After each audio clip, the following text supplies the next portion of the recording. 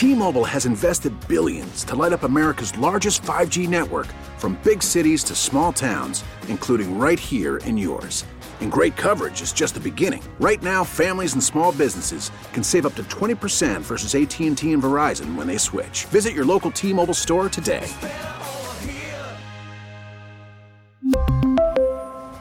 Plan savings with 3 lines of T-Mobile Essentials versus comparable available plans. Plan features and taxes and fees may vary.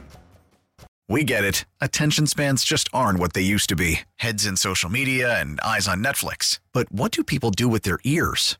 Well, for one, they're listening to audio. Americans spend 4.4 hours with audio every day. Oh, and you want the proof? Well, you just sat through this ad that's now approaching 30 seconds. What could you say to a potential customer in 30 seconds? Let Odyssey put together a media plan tailor-made for your unique marketing needs. Advertise with Odyssey. Visit ads.odyssey.com. No one is more locked in. From Thursday to Monday, no one is more locked into the NFL than First and Pod. Hosted by Danny Parkins and Andrew Filippone. Let's get to the real reason that we care about the Super Bowl. The gambling. Yes. So I'm on Kansas City. You're on the Eagles. Yep. We're not aligned there. We can talk about that, and I'm sure we will over the course of this. Let's talk about the style of the fight. I bet the over at 49. It's now all the way up to 51. Do you see this game being high scoring or low scoring? If you had to bet it today, 51 points. Would you bet over or under? So it's at 51 now from 50 and a half. Did it move? Do you have that right? To be honest with you, I see both. Okay, see both. So the only reason why I'm asking you like a follow-up question on that is because I've said multiple times this week, like, I could see a final score at 27-24, and that gets you over. Now, 28-24 would do that regardless of what you're talking about. Yeah. 50 and a half at most spots right now seems to be juiced minus 115, minus 120. So it's 50 and a half, 51. Right. So 28-24 doesn't seem high scoring to me. No. And that would still get you to over. Like, I'm not a trend better. If anything, I like to almost buck trends. But if you look at the two teams, the odds makers have inflated their totals because of how productive they were in the regular season during the playoffs, and their games have gone under. The Eagles and Chiefs are going under in their playoff games. They're going under in their games late in the year. If you look at the Super Bowl, the only Super Bowls in the last 5 years that would have gone over that total would have been Philly and New England, and then San Francisco and Kansas City. That was exactly 51. That was 31-20. So I think they inflate totals because, especially for the Super Bowl, because no one wants to bet the under and like root for 13-3 like the Rams and Patriots. But I still don't think they've made it high enough. Like, I think they could have set the total at like 52 and a half or 53. And I think they'd still get a lot of action on the over, to be honest with you. So, well, that's interesting because it hasn't moved there. So I don't know if I agree totally with the last point. I do think that the public, always looks to bet the over, but I think that the sharp money would have, normally puts these numbers where they're supposed to be in the market. But my thought on it is this: the Chiefs have only faced one team this year that has an even comparable rushing attack to Philly, and that's San Francisco, and it was in McCaffrey's first game. The Eagles have really faced no team with a comparable passing attack to Pat Mahomes and the Chiefs, right? The Eagles are the number one rushing team in the NFL. Chiefs are the number one passing and scoring team in the NFL. So it's a fairly obvious statement, but like when the Eagles faced good offenses / good quarterbacks, the majority of the time, they got into shootouts. Week 1 against the Lions, 38-35. Yeah. Hell, the Packers scored 33 on them. One of the games against Dallas was very high scoring. The other one was, I think, 26-17, but the other one was, 40-34, whatever it was. So, and then the rest of the games they played, Giants, Commanders, Titans, bad quarterbacks, bad offenses, Vikings. They didn't play good passing teams. So I feel like the Chiefs are not really prepared for what they're going to see with the Eagles' running attack, and the Eagles aren't really prepared for what they're going to see with the Chiefs' passing attack. So I think we're going to see a high-scoring game, especially when you factor in Andy Reid, because people would say, well, the Eagles' defensive line is going to just get after Mahomes. But you got Andy Reid with 2 weeks to prepare. Like, the Chiefs aren't getting shut out in this Super Bowl. I don't think this is a situation like it was against Tampa. Their offensive line isn't that bad. So I just think both teams are going to have a decent amount of success doing what they want to do offensively. So I'm not sure that 27 points is enough to win this game. I don't think it is either, necessarily. Like, I have to, keep myself from going to the extreme, because I've thought, as I've tried to break this game down in my head, the last few days, I keep coming back to the Eagles winning the game by double digits. But you said something there that I have to caution myself with, and it keeps me from going all in and making an absurd bet on the Eagles to win by more than a touchdown or double digits. The Reid thing about having all this time does spook me. Yeah. Because the numbers back that up. That when you give him extra time to prepare, he's even better than he is in normal circumstances. I mean, dude, Travis Kelce was asked this week, how do you always get so open? He's like, Andy Reid, baby. Mahomes, when he was on with our buddy Nick Wright, was like, I don't think I should ever be an underdog as long as I have Andy Reid as my coach. And they're not wrong, man. You can say what you will about him. He's not aggressive enough in game or game management stuff. Fine. But in terms of play design and game plan and play calling, he's the best in the NFL. He's number one, the best in the NFL. So I think if I'm them, I'd want to start with the ball. If I won the coin toss, I don't think I'd do what 99% of the time you see, and that's defer. Which is what he does. Well, I think I'd want to go up on Philadelphia and put the pressure on them if I could. I've thought about that too. I don't know if you buck that trend. It's such an advantage to have the extra second half possession and to try to get the 2 scores in a row to end the second quarter and start the third. But I hear what you're saying. But Philadelphia is such a front-running team. Right. If you trust what you've worked on for 2 weeks and you're the number one offense in the league, and whether they want to say it or not, you might be a little bit concerned about your defense. Why not think, all right, we'll start at our own 25-yard line, and here's what I've got. Here's what we've worked on to take us 75 yards downfield, to open with a touchdown, and put the pressure right on Philadelphia to start the game. It'd be ballsy. It'd be really ballsy.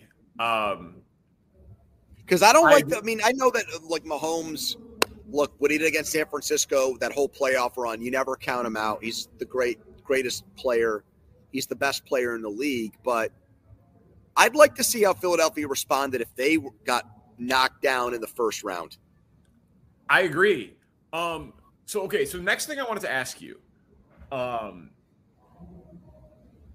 what do you make, if anything, from how many different Niners, because I've now seen 3, Deebo Samuel, Brandon Ayuk, and Robbie Gould, who have all come out and said some version of, that they are positive that they would have won the game. And in the case of Ayuk, he's like talking a ton of shit and saying it would have been double digits and that they are frauds and all, like, basically what you're saying, they're front runners who beat bad teams. If Brock Purdy doesn't get hurt, do you think that is just sour grapes, or is there something to, we really just haven't seen the Eagles be challenged basically all year? The biggest challenge they got was the Cowboys game. Well, I don't think it's a coincidence that it's all offensive guys who are saying that. I think the fact that they've said that tells you that, like, they think that they got horrible luck with that injury and they never had a fair fight and a chance in that game. I think if a defensive player said that, I would go sour grapes and tell them to shut the F up. Like, you got it shoved down your throat by the Eagles repeatedly in that game. And even though it started with the Devontae Smith, not a catch play, that got ruled a catch, like, they went at you. And they didn't even really, like, make plays downfield through the air to beat you. So, like, I get it how the 49ers would feel like they, you know, there's going to be a lot of, like, what if with that game. And, dude, I've talked to guys this week, like, I talked to DeAndre Hopkins and I talked to James Conner, both from the Cardinals, and they sucked, but they played both teams. And both of those guys said that they thought that the Chiefs were way better than the Eagles. Now, that's just one perspective.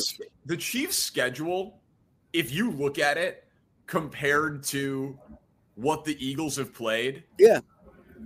But we said it all year. The AFC was the better conference. We said it all year. I know, but like it's pretty extreme, man. Like, because the Chiefs did get the Niners, and then the teams that they played in the playoffs, they also played in the regular season. So they played the Jaguars twice, the Bengals twice, the Niners once, the Bills once, the Chargers twice. They've got 10 tough games on their schedule. 2 against Burrow, 2 against Lawrence, 1 against Allen, 2 against Herbert. Like, this is a team, for better or worse, that has been as tested as you possibly can be over the course of the season. And you just can't say the same about Philadelphia. I do think that the my earpiece is falling out. I do think, though, that the Chiefs are lucky to be here. I do feel part of that. Like, they needed Osai to commit a penalty that kept that game from going to overtime. And they needed Jacksonville to complete one of the biggest comebacks in NFL history. Now, I would still say the Chiefs beat the Chargers, but that's not an 8.5 point spread if they have to play them. You know, okay, that's, yeah, I mean, sure, but the Eagles got Brock Purdy with no ability to throw forward, and Josh they knocked Johnson. him out, though. They get credit for that. Oh, they didn't. I mean, fair enough. But I mean, it still is. They got to play a team who was playing their 5th quarterback of the season. Yeah, but would you look at the 49ers if they went into that game with Trey Lance or Jimmy Garoppolo and given them a better chance to win? I mean, I think having a healthy quarterback who had but the quarterback was healthy before they made him injured. That's my point. Like, that's not injury luck for the Eagles. They mugged a guy.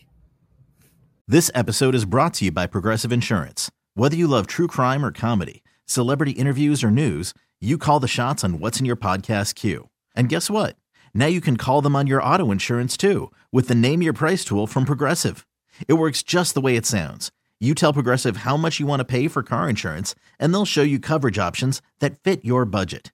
Get your quote today at Progressive.com to join the over 28 million drivers who trust Progressive. Progressive Casualty Insurance Company and Affiliates. Price and coverage match limited by state law. I understand what you're saying. Okay, but So do you buy the concern? I've said it all week, man. The Eagles, the argument to say that the Eagles are going to win this game is pretty easy. They have the better overall roster. They've got the better offensive line. They have the better defensive line. They should win the game in the trenches on both sides of the ball. I think it's a fairly easy argument to make for them. We talked about it on the last pod. But so I've been thinking about other ways for it, and to me it's coach, quarterback, and they've been really tested. And I think the Eagles defense, we might be overstating what it is because they've beaten up on a bunch of junior varsity NFL or NFC teams this year. Yeah, they played the AFC South, so their crossover games were easy. They played the Steelers. Like, they did not play any of those elite teams. If you go opponent by opponent, the best you're going to come up with is like Dak Prescott as far as quarterbacks that they played. Aaron Rodgers got knocked out of that Eagles game, and Jordan Love had to come in. So, like, and the Packers still scored 33 points. They did. I know. And the Lions scored 35 on them. I know, man. Like, I look at the Chiefs and I go position by position and player by player, and I'm like, if they had, even for as good as Andy Reid is, if you replace Patrick Mahomes with an average quarterback, their season would have been done a month ago. Well, yeah, but they have Pat Mahomes. I know, dude. I know that. Yeah, I agree. If Chad Henne was starting for the Chiefs, I wouldn't be picking him. I mean, you might disagree with this, but like, the quarterback is going to, if the Chiefs win, the quarterback is going to elevate like the team's place in NFL history. Like, no one will look at them as a paper champion or like a fraudulent champion or like a bad team that got hot because they have Mahomes. But I think if they win, they're